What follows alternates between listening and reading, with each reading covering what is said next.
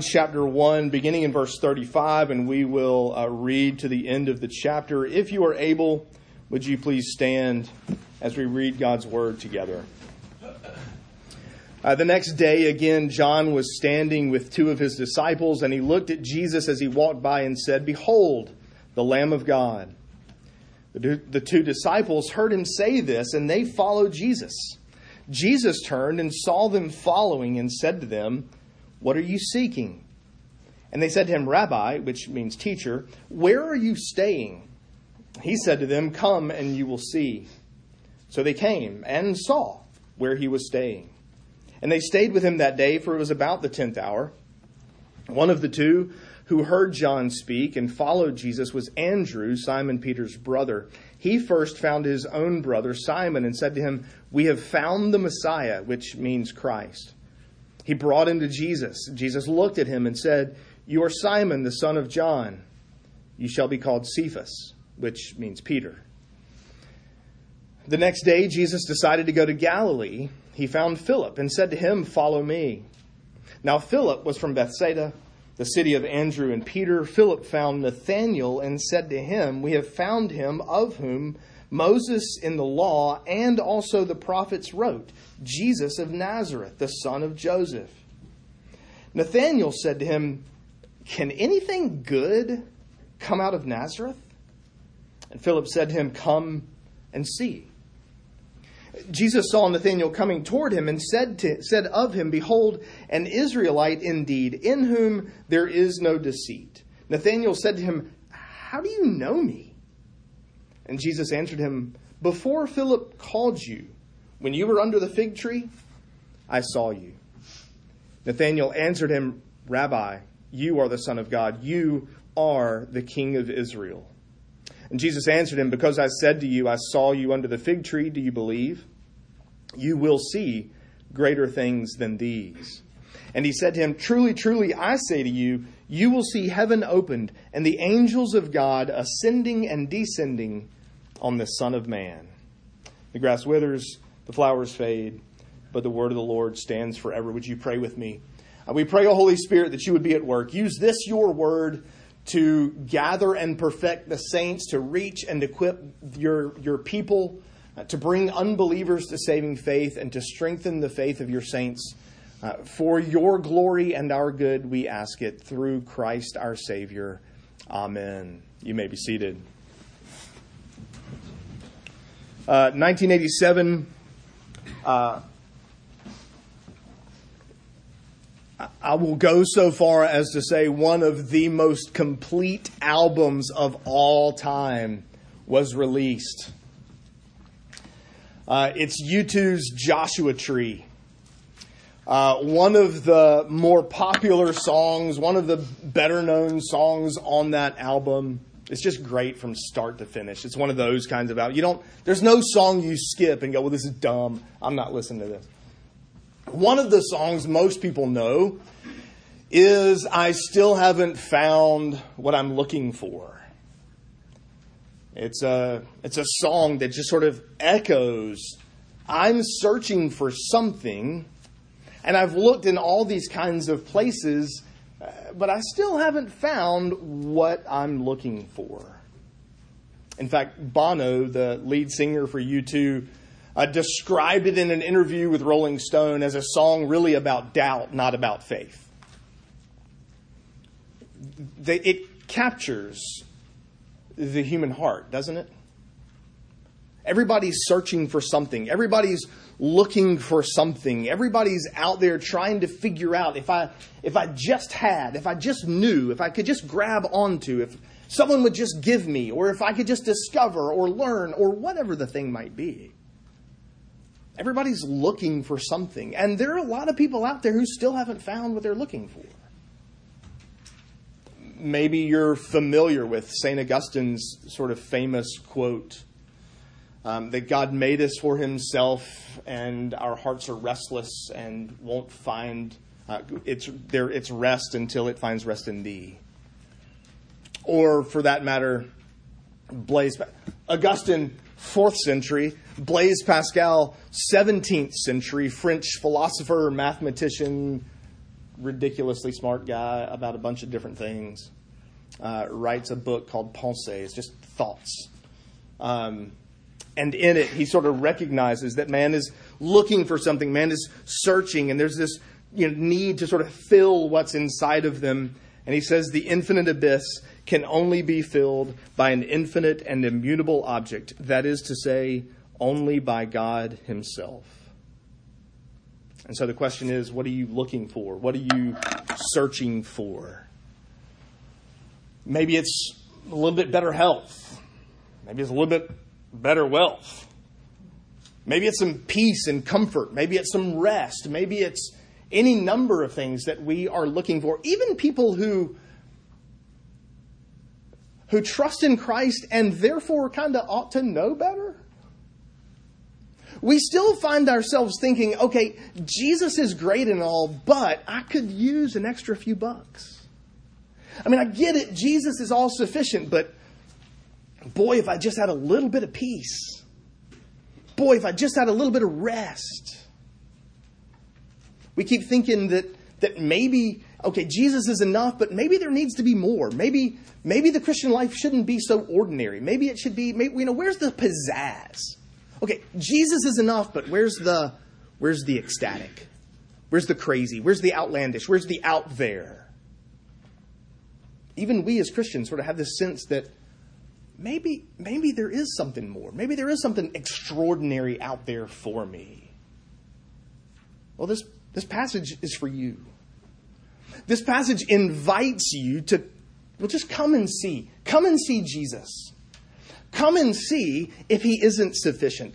Come and see if he isn't all he says he is, if he isn't all he's cracked up to be. Come and see Jesus. Notice, first of all, come and see is the call of ordinary evangelism. It's a new day, verse 35. It's the next day. That's John the Baptist. It gets a little confusing, and it just gets a little confusing because John the writer is writing about John the Baptist. And here's the trick, and this will matter in this passage. John never actually refers to himself by name in this gospel. He uses other names, or he just doesn't really talk about himself. That actually comes up in this very passage.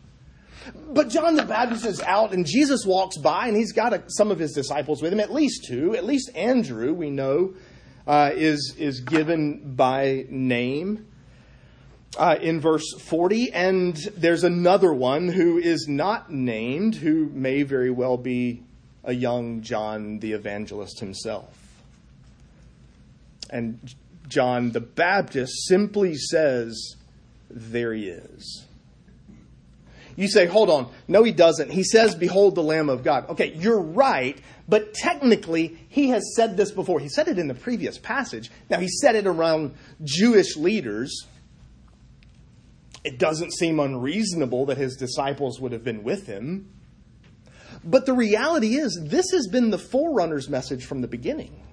John the Baptist's whole mission in life is to tell people, there's Jesus. Behold the Lamb of God. It's the second time in the first chapter that John the Baptist says those words. And it seems as though Andrew and the other guy, who, by the way, I'm just going to assume it's John, the writer of the gospel. I'm just going to make that assumption so I don't have to keep saying the other guy, right? Like the third tenor, right? Domingo Pavarotti and the other guy. Like that's what we do. Well, Andrew and John hear, behold the Lamb of God, and they see Jesus. John point to Jesus. And did you notice their response? See ya. Literally, they just, okay. And they wandered off and followed after Jesus. Maybe there's a part of you that kind of like, well, hold on. John just lost 2 disciples. That's not what John thinks. John sees the fruition of my ministry. My whole ministry is to point people to Jesus. And when these two men leave him to follow Jesus, he goes, sweet.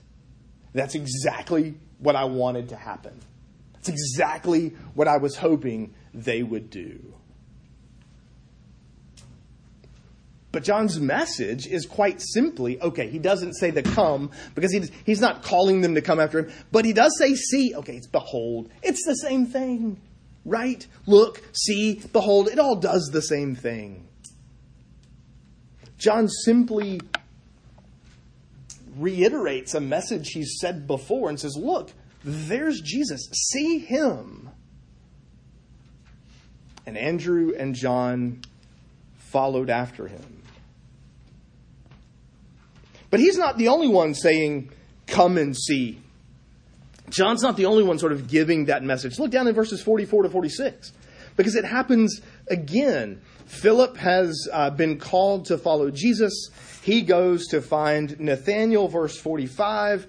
And then he describes, look, we've found the Messiah. We've found this guy that the Old Testament talks about. It's Jesus, the son of Joseph, the guy from Nazareth.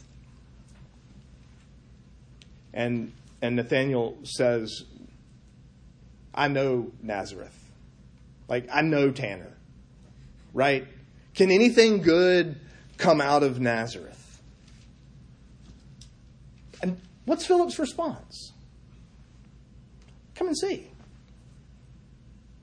Now look, that see means more than just let your eyeballs, rods and cones and optic nerves and brain and sort of perceiving a visual image, and the image is upside down. I don't know how that works.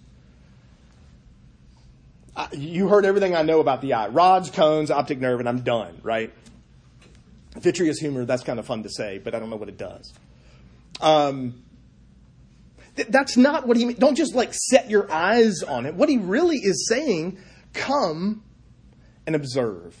Come test. I'm convinced this is the guy. You can test both him and me, Nathanael. Come and follow. Come and be with him. Come and follow Jesus. Engage with him yourself. Meet him yourself. Don't just take my word for it. Come and you evaluate. Come and see if he isn't the one about whom these Old Testament writers have talked about. Philip means, look, just come and test it out. Come and see if he fits that description. We frequently, I think, hide from evangelism because we think we don't have answers. Now, there's something to be said about that too later on. But for now, come and see is a perfectly reasonable evangelistic message.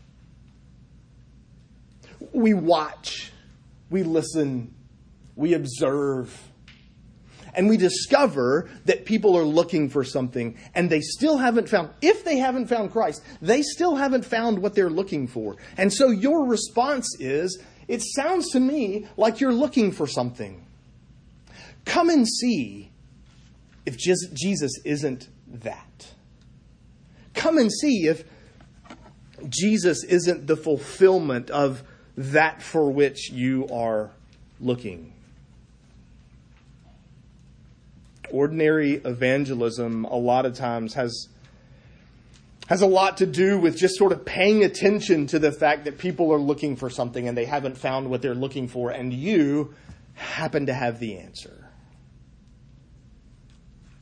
You say simply, come and see. Come and see Jesus. But why Jesus? Because that sort of matters. How is Jesus what people are looking for? Well, notice how he's described in this passage. First in verse 35, when John points to him and says, verse 36, behold the Lamb of God. And this came up before. He is the sacrifice for sin. He is the one who will bleed and die to atone for our guilt, our cosmic treason. He's the spotless, unblemished Lamb of all the Old Testament sacrifices, anticipating the need for blood that washes our sin away. And the writer of Hebrews simply reminds us the blood of bulls and goats couldn't do what Jesus can do. They simply pointed to him. They simply anticipated him. And so he's called the Lamb of God because it is in Christ that the hand of God's judgment will be stayed. It is by his life, death, burial, resurrection, his sacrifice in our place, that God's judgment is satisfied. But he's not just the Lamb of God. Notice too, down in verse 41, he's also called the Messiah. And you'll watch as John, writing to a primarily Greek audience, later-ish in the first century, has to keep translating sort of old Aramaic and Hebrew words. And so he takes the Hebrew word Messiah and says, okay, it's the Greek word is Christ. Okay, it's the same thing. It means that. That's what we're talking about here. But it's a reference to Jesus as the anointed one. Okay. Anointed for what? Like, if he's the anointed one, shouldn't we be asking ourselves, well, what does that mean? I get that Messiah and Christ mean anointed one, but that doesn't help me much. Until you read through the Old Testament and discover that priests were anointed with oil. Before they took office, before they began to exercise and operate in their function as priests and offering sacrifices for the people and serving in the temple, they had to be anointed. It's a picture of their need for cleanliness, but it's also a picture of their need for their dependence on the Holy Spirit to carry out that work. But also prophets were anointed. Those who would be the mouthpiece for God to his people, those who would take God's word to his people, were anointed as a picture of their dependence on the Holy Spirit in carrying out their mission, their ministry. And kings were anointed before they took the throne, before they became king, as a recognition that as they were going to rule over God's people in God's place, as they were basically exercising God's judgment over his people through and kind of by his word in his place, they had to be anointed. They had to depend on the power and presence of the Holy Spirit to carry out their work. So Jesus is the anointed one. He's the anointed prophet, priest, and king. He fulfills all of those roles, all of those offices of the Old Covenant are seen complete and fulfilled in Christ. He's the sacrifice. He's the priest who would offer the sacrifice. He's the message of the gospel. He's the messenger of the gospel. He's carrying out the work given to him by the Father, by the power of the Holy Spirit, but he's our King who rules and reigns in our hearts. In other words, there's this picture here in this passage of Christ as Savior and Lord, as sacrifice and ruler, as the one who atones for our sin, but to whom we then bow and submit in humble allegiance. That whole notion that, well, I've accepted Jesus as my Savior, but not as my Lord, is foreign to Scripture. That's not a thing. Like, that doesn't happen. Like, that's not how discipleship is envisioned in the Bible. Come and see is the call of ordinary evangelism. And ordinary evangelism calls people to repent and to believe and to look to Christ as their sacrifice and as their ruler. There's no other way of salvation. Second in this passage, come and see, is the call of ordinary discipleship. Because notice in this passage, come and see isn't only used for evangelistic purposes. It isn't only used to reach new people. It's also used to teach people. Andrew and John have left John the Baptist to follow Jesus, and you find in verse 38, there's this interaction, this conversation. Jesus, who's walking, Andrew and John now following after him. Jesus turns around and asks, "What do you want? What are you looking for?" There's that question, right? Maybe we should sort of recognize people haven't found what they're looking for if they haven't yet found Christ. That's a question we can ask. What are you looking for? What are you seeking? Jesus asks. And they said to him, "Rabbi, we want to know where you're staying. We want to know where you live. There's this implication of wanting to be with you." Jesus invites Andrew and John to engage, to express their desires. And when they do, he says, "Come and see." Where are you staying? Well, just come and see. This is one of those times where you make assumptions about questions people might be asking inside their brain. And so I'm going to attempt to assume that you're asking a question right about now. How does this passage jive with those other places where Jesus called Peter and fishermen and said, "Hey, leave your parents, leave your father, leave the nets, leave your dad to do the work of the nets by himself and follow me," and they did. I think there's two different events. This one's earlier, that one's later. This one seems to be, and it's not, because it's not always Jesus calling them. Sometimes it's somebody else calling them. This is sort of entrance into their discipleship, if you will. That other call is the beginning of their apostleship. That's their call to ministry. This is their call to follow and love and serve Jesus. So I would make that distinction between the two. They will later be called to participate in his ministry. For now, this is their sort of commitment to following Christ. And Jesus said, "Come and see." And so they did. But did you notice what they called him?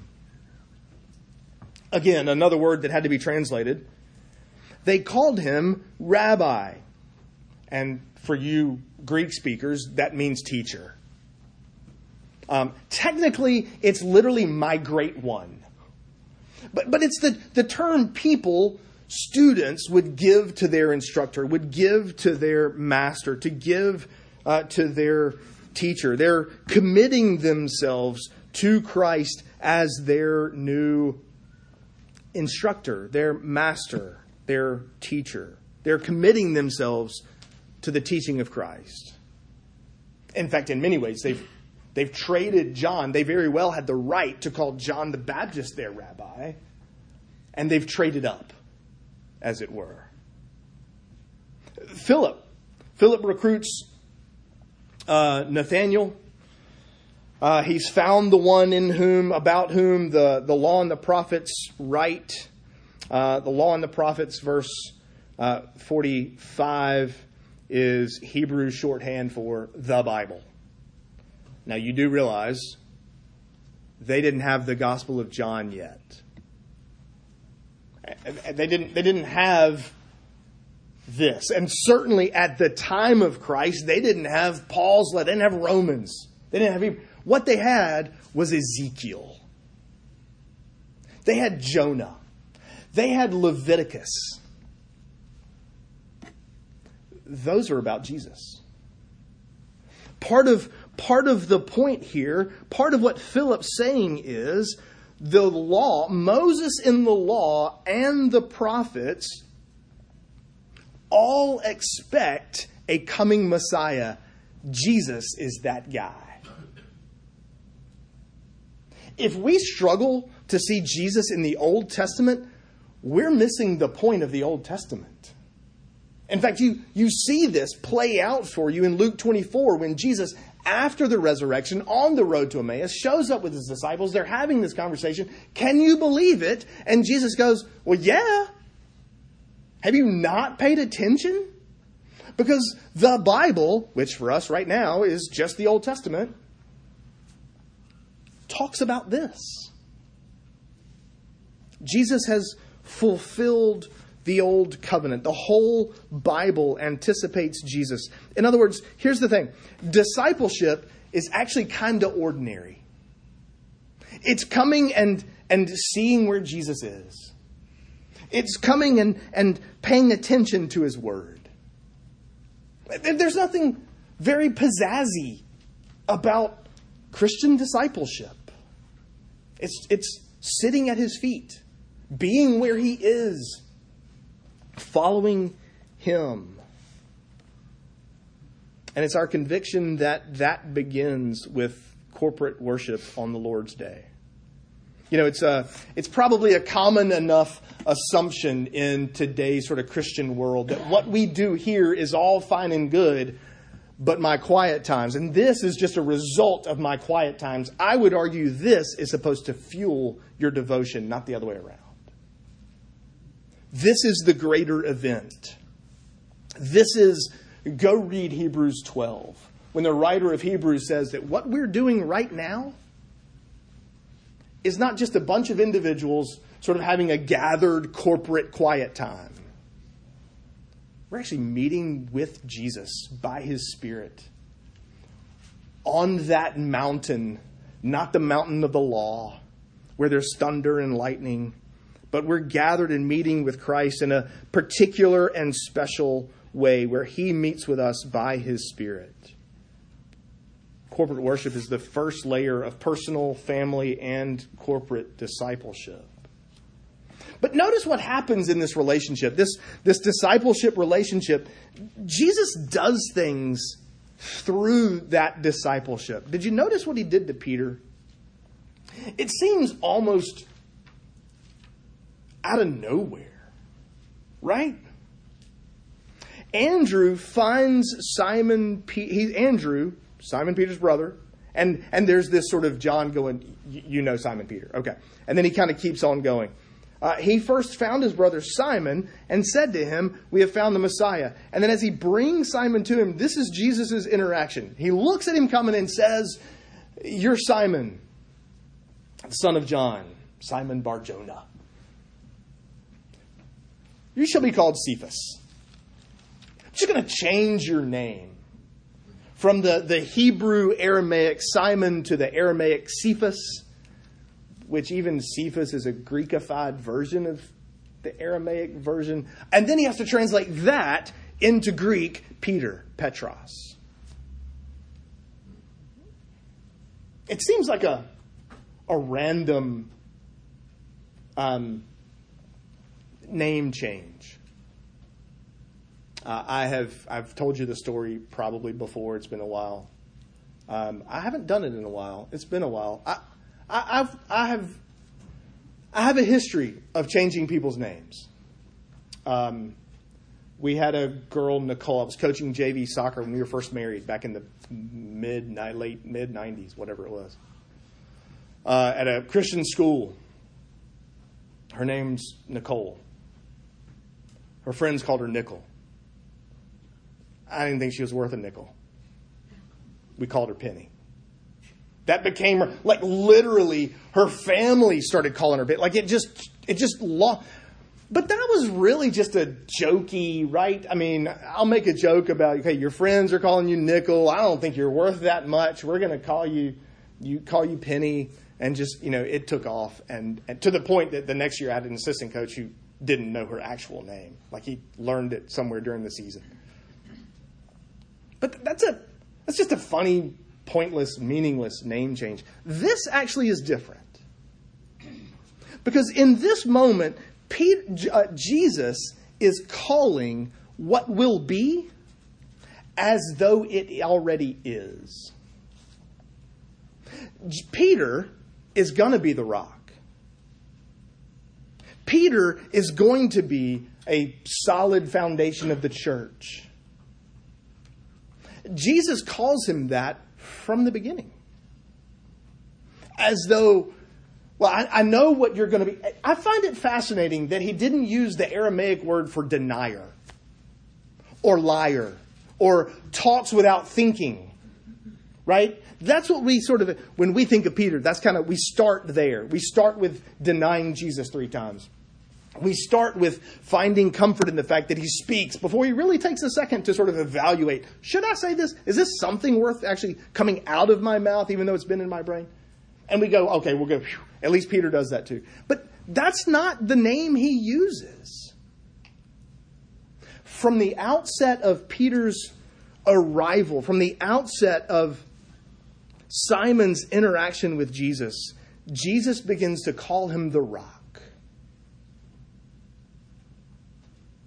He does that with us. I mean, he calls you saints. Are we? Well, okay, technically yes, because we're set apart, and that is really the aim of saint. But you look in your mirror, you watch yourself day in and day out. You see the thoughts in your head. You see the longing of your hearts that have nothing to do with Jesus, and you think, that ain't a saint. That doesn't seem very saintly to me. He's calling what will be as though it already is. This is the work of Christ in our lives. And we just sang, by the way, a setting of Psalm 1.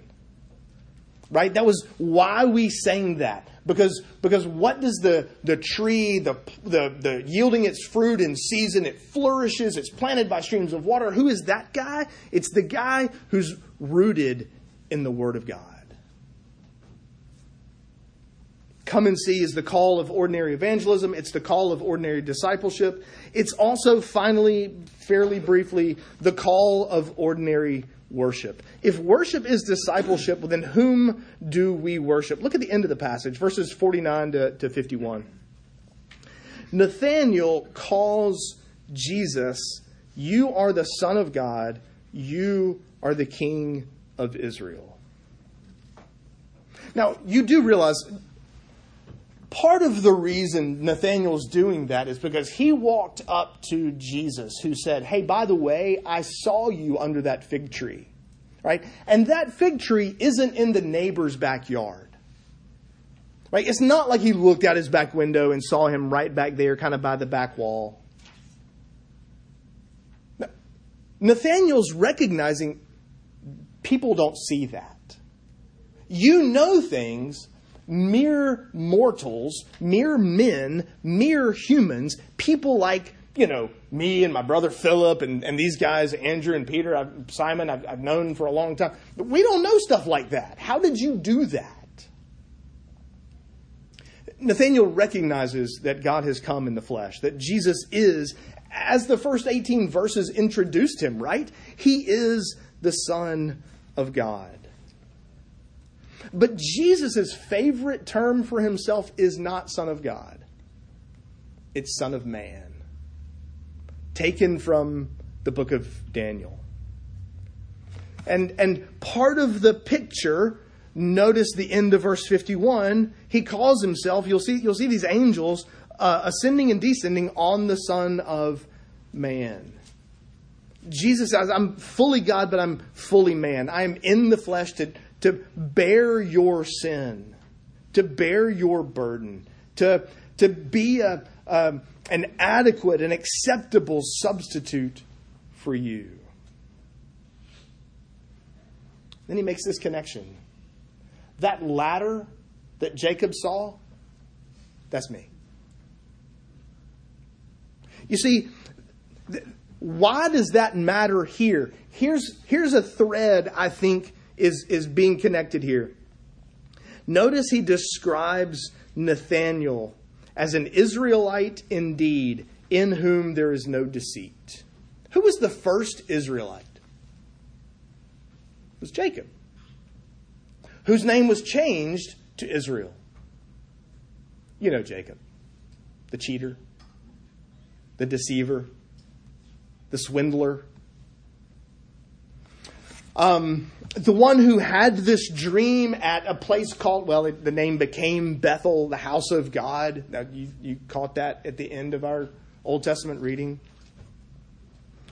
And so in that place, Jacob, a deceiver Israelite, sees this ladder with the angels climbing up and down, ascending and descending. Jesus says, look, just as Jacob, the first Israelite, in whom there was deceit, saw this ladder, you too will see this ladder. But here's the catch. I'm the ladder. I'm the place where heaven and earth meet. I'm the one who grants access to the Father. It is only through me. So we aren't climbing Jacob's ladder. Jacob's ladder climbed down to us. That's part of Jesus' point here. In other words, it's in Christ that heaven and earth meet. It's through the Son that we have access to the Father. And that's exactly how worship works. We worship the Father through the Son by the power of the Spirit. And so this passage says to us, come and see. Come and see is the call of ordinary evangelism, ordinary discipleship, and ordinary worship. Let me make just a couple of applications from this passage. First, if you're here this morning and you've never trusted in Christ as your Savior and your Master, you still haven't found what you're looking for, then let me invite you. Come and see. Make it a habit of being where Jesus is. See for yourself. Just come, see. Be a part of the life of the church. See if Jesus is all he claims to be, all we claim him to be. And even if you don't believe immediately, keep coming, keep seeing. Second, if you're a Christian, you've professed your faith and trust in Christ, you have found what you're looking for, even if from time to time you think, it just seems so ordinary. Maybe you're not sure. Maybe you kind of wonder from time to time. Maybe sometimes you think there should be something else. There should be something more. Well, this passage, Jesus says to you, come and see. Come sit at my feet. Come learn about me. Learn my word. Come see me in my word. Get to know me and grow. A third application. We would do, I've already kind of alluded to this, we would do well to listen to people around us.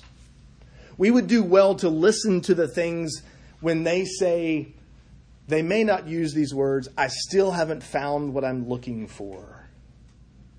They will express the sentiment, even if they don't use that language. Our response, we should learn to start with, come and see. Come and see if Jesus doesn't satisfy your soul, satisfy your every longing. See if he isn't the answer to your questions.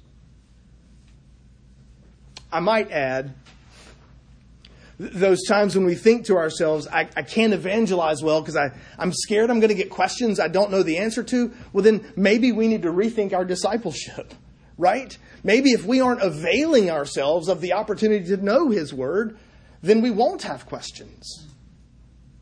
So there's that sort of self-defeating cycle. And then the last application is this. This table is set for us to come and see and touch and taste and smell that Christ is for us all sufficient. Our Messiah, our King, our Savior, our Lord. This is a table designed, and it's rather ordinary, isn't it? We talk about the ordinary means of grace, word, sacraments, prayer. And if you stay for prayer and praise, you get all of them in a really concentrated and fairly thorough way just in these 2 hours this morning. But the point is, Jesus uses this table to reshape our hearts and minds just as he uses his word. To confirm for us, for the rest of our senses, what our ears have already heard.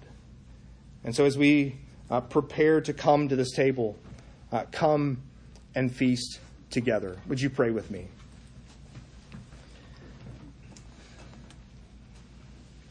Lord Jesus, we thank you for your faithfulness to suffer and bleed and die in our place, to satisfy the demands of the law, to atone for our guilt, for our shame, for our sin, to be the lamb and the priest that offered the lamb, for being the message of hope in the gospel, to being the proclaimer of the gospel. Would you be our king? Would you rule and reign in us by your word? And would you remind us all over again that the ordinary Christian life isn't ordinary at all? And would you use this, your word, and this table to remind us just how sweet the name of Jesus is to us? We ask this all in your name and for your honor and glory. Amen.